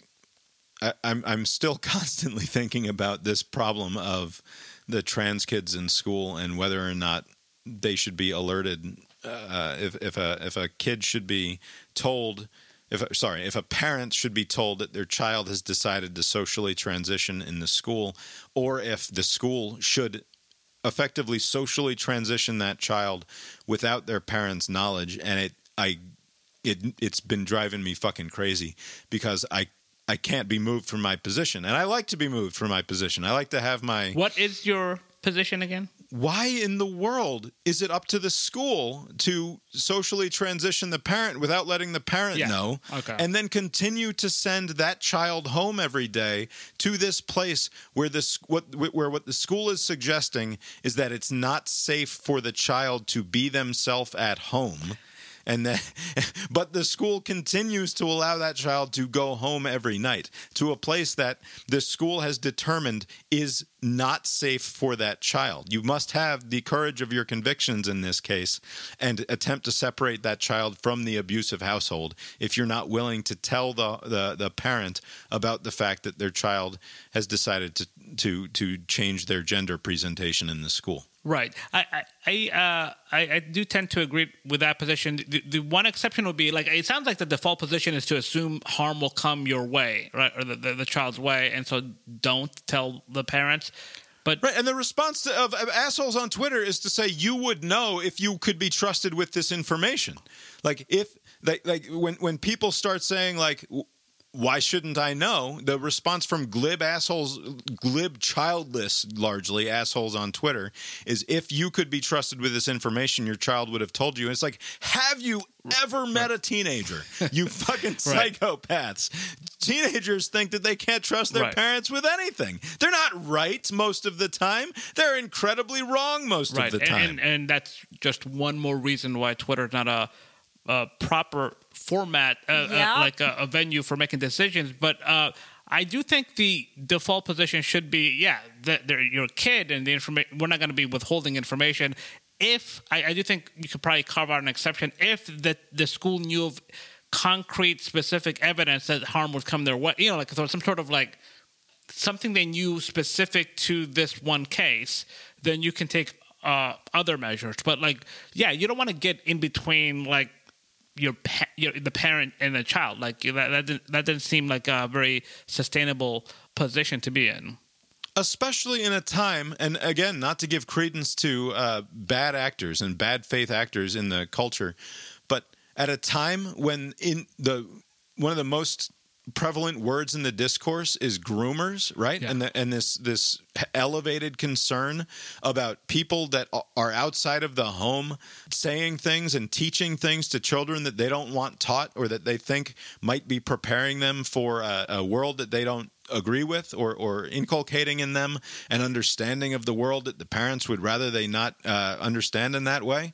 At a time when parents are already primed to be worried about the stupid books in the library and what the history teacher is telling to their kids at school. Now you want to start insisting further that the school is a safe place relative to the home for you to be who you want to be, and that you like, I'm your mother now kind of horseshit from public schools. Like it's not an intelligent way of framing of putting at odds. And by the way, like I start ranting, but for generation after generation, the message that we're told is that schools are most successful when you have parental involvement, right? That this is it takes a village. It takes an involved parent, and it takes a good school, but one is not sufficient. Both are necessary conditions, but each on their own is not a sufficient condition. In order to have a success at your local school, you need to have involved parents working closely together with good schools. And now we're going to set them up as oppositional forces. We're going to say that you're not safe at home, but you can be safe here. Like I don't know what it is that we're trying to get at here. Like you don't get to decide. You don't get to raise my kid. We're doing this fucking together, right? It's a give and take thing. You're also freaking out about what you call a vanishingly small amount of people. Yes, the actual trans population is a vanishingly small amount of people, and you're not supposed to say the word social contagion, but I don't think it can be denied that this is also sort of a trend. It's a thing that's happening, and it is being encouraged far beyond the actual medical and psychological diagnosis, the underlying actual disease or mental psychological disorder that is gender dysphoria, right? It's in the DSM. It's an actual diagnosable thing. Gender dysphoria is a thing, and not all of these kids have it. And I don't think that there's any evidence that you can point to that says that kids without gender dysphoria should be socially transitioned outside of the without any knowledge of their parents. Never mind with the knowledge of their parents. I do want to know: is this actually happening anywhere at this time? Like, or is this like, are these proposals that are making their ways and people are trying to get ahead of it? Like, is there any school? No, you read the Times piece about it, and they talk to actual parents who were liberal, accepting parents who were not informed of what was going on with their kid. So there are at least those school districts that are employing this. Yeah, there are places where this is happening. And by the way, you allow it to go on like this, it's how you end up with the awful laws in Utah and Florida and Tennessee. And the backlash is always going to be worse if you allow the most radical ideologues to set the policy. The backlash to it is automatically going to be worse, and it makes it a pitched battle between the worst actors in the society, and it's not healthy for anyone. Certainly not for the children. I'm getting tired, and it's 10:15. Yeah. All right, let's do Rick Ross. Every day I'm hustling. Every day I'm hustling. Every day I'm hustling. Who you suckers think you're tripping with? Yes, I'm the boss. 745, white on white. That's Rick Ross.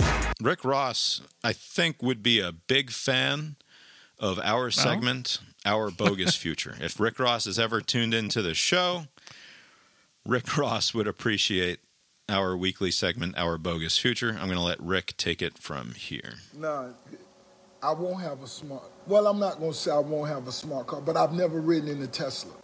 Never in my life. No smart car. I've never ridden in a Tesla, and the reason being is because I've always had in the back of my mind the government could tap into the brain of the car. Yeah. Okay, where's Rick? He's over. No, bring him in for questioning. Tesla, bring him in. Well, go ahead. Yo, it's leaving Wingstop before the wings. You pull up to the building and the Asian walk out. Hey, Rick, what you think it can't? That bitch self-drive. Yeah, if a bitch can jump out the drive. They got pizzas bringing you pizzas, robot cars, tacos. So if you get in there, they'll lock the door and take you where it want to go. That bitch a smart car. Yeah, that bitch could. You think you finna smoke a blunt? That bitch will suck the air out. That bitch. I enjoyed that from Rick Ross. And it's as silly as it is, the presentation, he's a charming guy. I recommend watching the video to get a full picture of what it is that he's saying there. Should we have any concern about the fact that government always finds a way to take advantage of the next piece of technology, right? Like the NSA goes and they put a fucking big old internet reader on the AT&T server so they can read every little bit of the internet, or the cops send a warrant to Google so they can track my every movement for the last 6 months if they're interested hackers. in what I hadn't even considered someone else driving my car away. That's right. Somebody finds out where Rick Ross is. He's trying to get some wings at the Wingstop, and they want to abduct him for ransom or something like that. Before the wings are even ready. Yep, can't even get his wings, and his or like, Tesla what if I'm starts just at driving him away. home and they just steal my car? Yeah, plausible. This is a horrible idea. It's not. Okay, every time some new thing comes about, there are always these concerns, and 40 years into this whole living thing, almost none of them ever come to fruition. I would imagine that there's some sort of overriding, or maybe Abe, you are the proverbial frog in the boiling pot of water. What? If I'm bold at 99 years old, and it was a great scheme. Ooh, you got me. Like, who cares then? But like, so far, none of these things have actually come to true. I wouldn't want something that was like all could be manipulated to where remotely someone in, I don't know, Iran or Toronto could override my actions and veer my car off course or whatever. But as long as they take care of that, then there's no concern. Yeah. Ross later said he believed Teslas would be able to repossess themselves should their owners miss payments on the vehicles. Exactly. Like, you take my car from my driveway. Yeah. All right. Not a lot to say about that, Okay, probably. good night. One more story here. HBCU coach apologizes for offering Marcus Stokes, ex-Florida QB commit, who lost scholarship over racial slur. Abe, perhaps you'll recall Marcus Stokes is a 4-star recruit out of Florida. He filmed himself as a teenager, as a high school individual, rapping along to some of that urban music that the youths like to listen to. And he mouthed the N-word as part of his performance of, you're lip syncing along with your favorite song. And he uploaded that Is this a white person? Yes. Is a white person, That's tricky. 16 or 17-year-old, I think, when he uploaded the video. Don't be that. And he uploaded the video to his social media. And when that was discovered, the University of Florida, this was 6 months ago or something, rescinded his scholarship offer because you cannot be seen mouthing the N-word along with your preferred favorite music. Now that obviously our show is unlikely to suggest that Florida was in the right here, at least me anyway. I think it's very silly, and Florida should have said he abjectly apologized and prostrated himself before the world when this came to pass. He said he was a stupid kid and he should have done that and he didn't mean to hurt anybody. And we think that our program is strong enough that he can learn from his mistakes as we bring him into the fold. But of course, Florida didn't do that. They said it's not the sort of behavior that we tolerate here. What behavior is that exactly again? That he was listening to music and then mouthed along with the forbidden word? They just don't want to deal with any potential flack, so they're just throwing him overboard. Right. Meanwhile, a few months later, Quinn Gray, who's the head coach of Division II HBCU program at Albany State, offered a scholarship to this. This is a fucking 4-star. We could get a 4-star to come play Division II football. And I'm sure that part of his thinking was, and Quinn Gray, by the way, is a black man. If it matters, he himself was a quarterback who had a brief glass of water in the league himself some 20 years ago. Not a name that I recognized or remembered, certainly, but apparently did play professional ball briefly. Okay.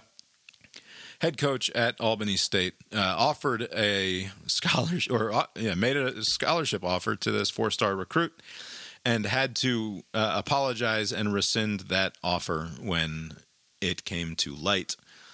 I mean, not to play into the tropes too much, and of course, if you're writing the movie of this, like the unfortunate, James Cameron, very busy writing football movies, sort of, so I don't have time for this one. You need the all-forgiving sort of magical Negro trope of the HBCU to bring this Marcus kid in to rehabilitate him so that he realizes the error of his ways. Because, of course, in the movie, he wasn't just mouthing the N-word, much to his shame. He was a virulent racist on the inside, and then you bring him in to the fold at the HBCU and you turn his whole fucking soul around, and it's the HBCU is just the scaffolding on which Marcus gets his hero's journey. Obviously that is not the kind of movie you want to make in today's political climate, but would it be so bad if this kid went and played quarterback at the HBCU? And to me, it would have been a really great story, not for the kid but for the school. Right. I still can't get over how ridiculous this whole thing is, that all of this would happen over mouthing. This is the actual song that was written. It's not like, what sort of scam would it be like, I'm a racist and this is my way in? Like, I'll just mouth lyrics and nothing else. Maybe he just looked super lame doing it. And they were like, we can't have someone so lame. I can assure you that he looked lame doing it. So is he just blacklisted from any sort of offer? I guess so. I don't know what school at this point could bring him on. Like, if you're not, I mean, Mike Leach is dead now. He seems like the sort of coach who would give a guy a chance. How did this come about, by the way? Did some internet person look into his whatever? I don't know. With Stokes still looking for somewhere to play college football, Quinn and Albany State reached out to him. On January 24th, Stokes tweeted that he had received an offer from the Golden Rams. Less than a week later, Quinn released a lengthy apology via the school's website. That's the coach.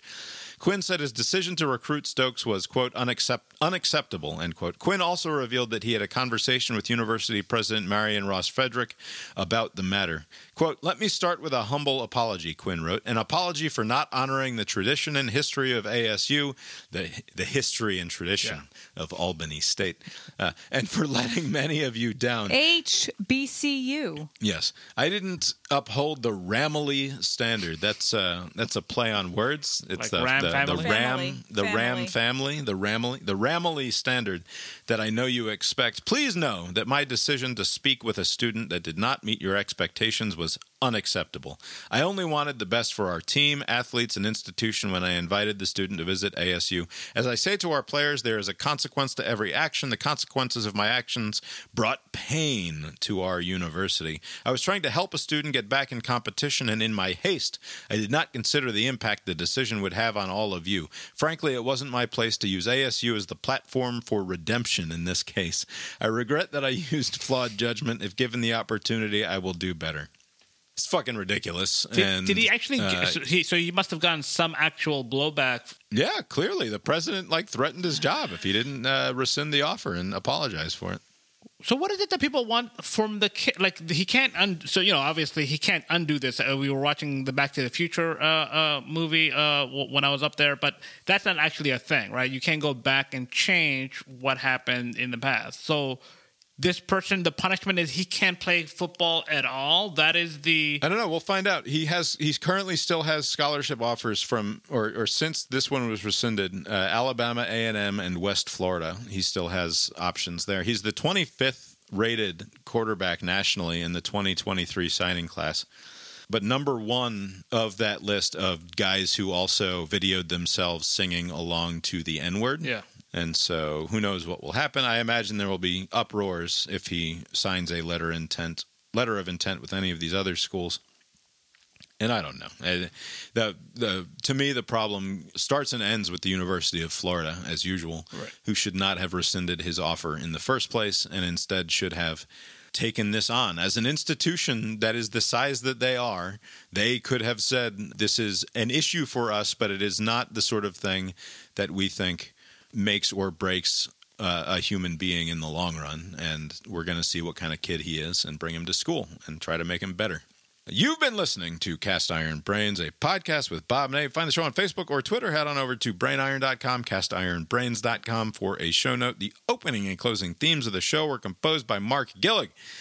Find him over at tetramermusic.com, Tetramer music.com.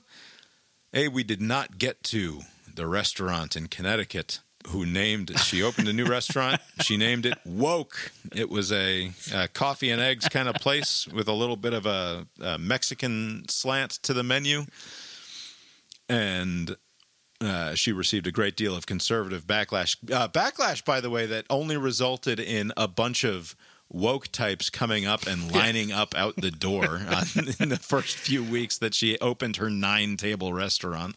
And her biggest problems these days seem to be that she's too goddamn busy running her restaurant. So long term, no big problems. But the story was amusing to me and to you for the absurdity that it suggests we're currently living in. Yeah, I have a hard time believing her story that she lived under a rock for all this time and has no awareness of any connotation that's political. It is plausible to me that a lifetime restaurateur did not know that woke was a word that would raise the ire of approximately one half of the obnoxious political spectrum.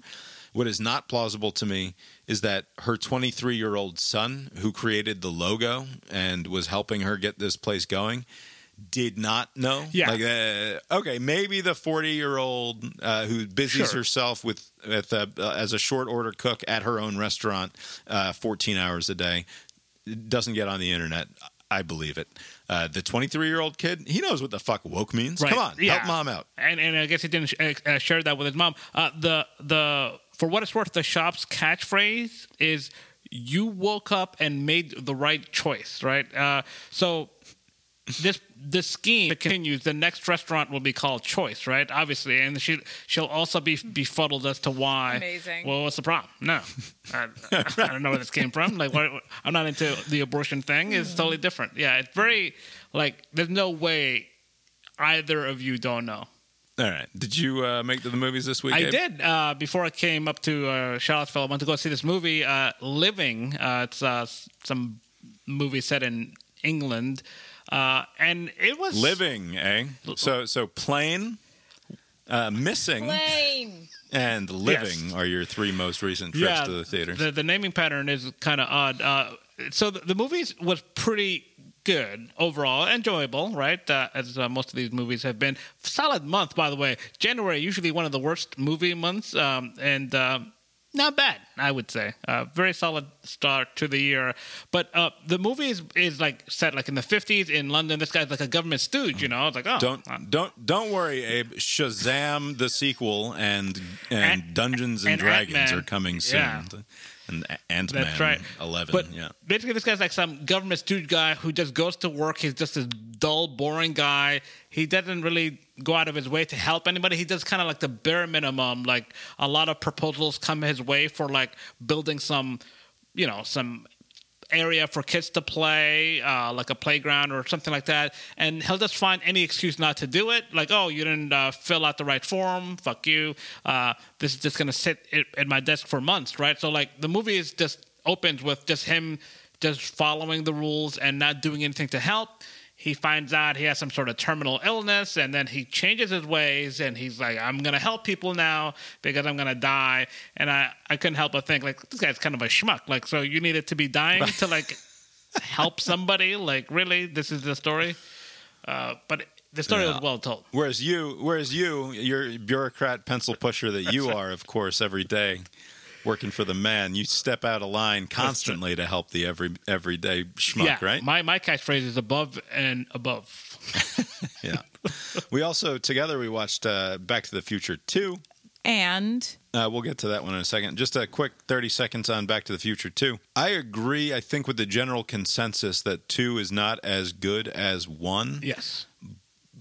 But I do think 2 is more interesting as an intellectual exercise in terms of like trying to figure out how all of the goofy mechanics of time travel is supposed to work and the potential various outcomes and all of the rest of that. Also, I think that the second movie drags just a little bit. Like the first movie, just remarkable efficiency of the first movie to just slam you from one scene to the next, and it feels like you're going a million miles an hour the whole time. There's a little bit of a drag to the second one where it just feels a little bit longer than it needs to be, largely because it's so much of it is just pouring nostalgia in the nostalgia in the nostalgia. There's a lot of like that. The Back to the Future movie in the first place was already But it's nostalgia for like 2 years ago. Yeah. Right, Yeah. I know, and then the movie itself was nostalgia for the time from 30 years before, and then even watching it now is an exercise in nostalgia for the 80s in a weird sort of way. So like watching this where it's like they pour the nostalgia on so fucking thick, and I think that's why that a lot of people found the third one to be sort of more interesting and more fun than the second one ultimately, even if it's not like it's much more of a sort of traditional story. So maybe we'll watch that on Friday. Yeah, maybe we'll watch that. They they got a lot wrong about this hypothetical 2015 future. Yes. But they did have a couple. Didn't they have the Google Lens thing? They kind of were Kind of. there, but then a lot of the hoverboard stuff like that never. Yeah, the scene of the shitbag kids sitting at the dinner table on their screens, but their screens were just attached to their faces, sort of thing. Yeah, but like, also that was spot on. the kid, the young 80s Michael J. Fox, or the 2015 kid, goes to the TV and he's like, turn on this channel and this channel and this channel and this channel, and it does. And somehow we don't have the capability to do that, even though we do have the capability to do that. Well, YouTube TV is apparently going to roll out an update that allows you to do multiple feeds at once. Good. I want to be able to just stand there and be like, I want to watch The Office. I want to watch the Georgia game. I want to watch the TCU Texas game. Like, I want to be able to stand there and shout at the TV. And I want the Roomba to suck my dick while I'm doing it. Yeah. Also, it is funny how they were thinking so far ahead with certain things, but like the kitchen, like the appliances were all from like 1982. Yeah. Right. There's no change here. There's no internet. We There's also- still no internet. And there's still fax machines all over the place. Although The fax machine's future still is hanging not. around. The Yeah. future is not just a fax machine in the house. The future is every available wall and alcove of your house has a fax machine in it. There's just fax machines fucking everywhere. And that's how you get fired. We also watched this movie. It's called American Underdog. American Underdog. Oh, what a movie. This is while we were We did watch it. while we were plowing through that bottle of whiskey on Saturday Also, night. we were playing games, so we weren't fully paying attention. Although we were this is fact-checking the- every like 20 minutes from what I recall. That's right. This is the Kurt Warner story, and it tells the story of the great Kurt Warner's rise from 40-year-old sort of a bum in college college, QB. and then a grocery store clerk. Although there's like one scene of him bagging groceries, and I felt shortchanged on the bagging groceries quotient of the Kurt Warner story. Yeah. We needed more of that. Maybe he didn't actually do it for very long. There were one grocery scene and 2 kisses like throughout the whole movie. There were just 2 scenes where they kissed. Yeah.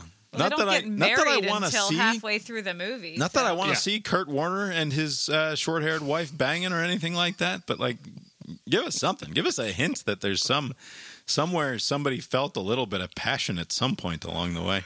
No, it was just like pity. It was just, oh yeah, I'm really into the fact that you have kids and specifically a disabled kid. Oh, and your parents just died? We should fuck. We should get married now. And what's weird is that the mother with the kid who can not see too well, and the other kid, like at least for the first few minutes in the movie, she's like out at this bar like at night, like just constantly. Well, that's how you meet your husband. It's very strange. Where else are you gonna get a father for these kids if not at the bar? Abe, how dare you shame that poor woman who spends all of her time fucking breaking her back and breaking her spirit to take care of her 2 kids. She can't go out and have a nice time, for Christ's sake. Also, how else do you find a husband? Literally in a very every real night way? of the week, it seemed. was is how often pre-Tinder. she was What out. do you think was behind the casting decision to just hire? They couldn't find like a 26-year-old to play a college kid. Like, do you think? Nope, they couldn't find one. They couldn't. They were all out. Yeah, needed a Zachary Levi 45-year-old or Levy man. or whatever, however you say his name. He plays the Shazam character. Yeah. And he's like among other 42. things. Yes, he looks like old Kurt Warner, and they had him playing like 20-year-old Kurt Warner and 26-year-old Kurt Warner. Not believable in any way. And Anna Paquin was not very good as the wife, but a fun movie to get fucking plastered by and make fun I had of a along good the way. idea. Yeah, they shortchanged the actual him making it. Basically, oh yeah, and then he won the Super Bowl. Yeah, yada yada yada. It's kind of like just the last 2 minutes was like, oh, he got called up and some other guy got injured, and the rest was history. It was kind of very quick. Let's see what else. We did not watch the Zombies. Last of Us because we were watching the football and then we were tired and we went to bed, so we're not caught up on that yet. I watched it. Very good episode. I heard. Nice. I heard that this was probably the best episode yet. The guy so I from look forward to- Parks and Rec or one of those shows is in it. Yeah, the, Nick. the Bacon guy, Yeah, right? Bacon, Nick Offerman. Nick Offerman. And I think it's the guy from the first season of The White Lotus, the coked out hotel manager. Oh, nice. Oh, sweet. He's in there. He's pretty good. Yeah, keep him in the HBO Yeah. family. Keep him coming back. He's a lovely actor. Also, I didn't know until it was pointed out to me. Girl in the show is the Mormont girl from Game of Yeah. Thrones. I didn't know. Yeah, with the I fucked up didn't- face, with the fucked up skin in Game of No, Thrones. no, She's not like her. She's like the head of some group in the north. She's the girl in the north.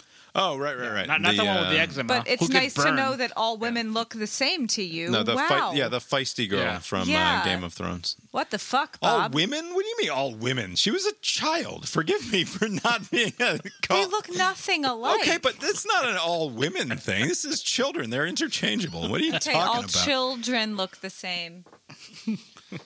Call her a woman? That's gross. She could be signed up for that new BrainIron.com childcare concern that was advertising on the show earlier. Whatever. Anyway, Abe, you got anything else for us tonight? Nope. Happy birthday, Bob. So happy birthday. Gross. I think that's all we've got for tonight then, and we will talk to you next time. Later.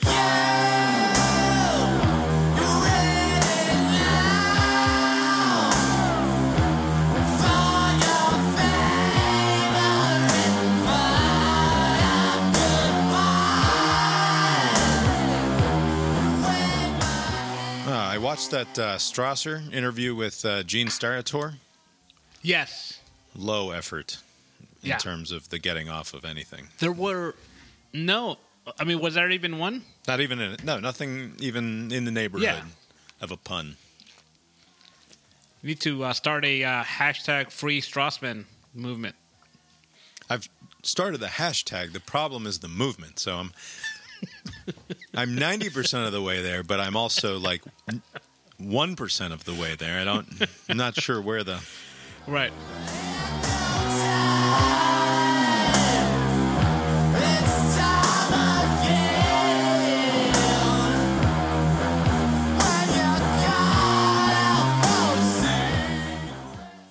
Can't do this before I get here? At this point, it's like a ritual. Wait for Lori, then do the things. It is his desperate need to be in charge. And be Oh, the is that what it one is? Who is the determiner of when we're ready. Yeah. He will Gotcha. never wait on anyone. I've been waiting on everyone since 8:30, as a matter of fact. You haven't, because you hadn't gotten your I was like, do you need anything else? You got to go to the bathroom? Ready to go? 100%? Nope. Because you're a liar. I'm ready to go when I get my fizzy flavor water. Yeah, you should have gotten it before. No, right before we start. Because you never wait on anyone. Wait on everyone until I come back. Until you make everyone wait on you. Yes. Like, it is your thing. I never would have put two and two together, but you may be right, Laura. This is a power move. What? Turn your mic up, because we desperately need to hear your commentary. Raise female voices. Elevate female voices. That's not true! So get your facts straight.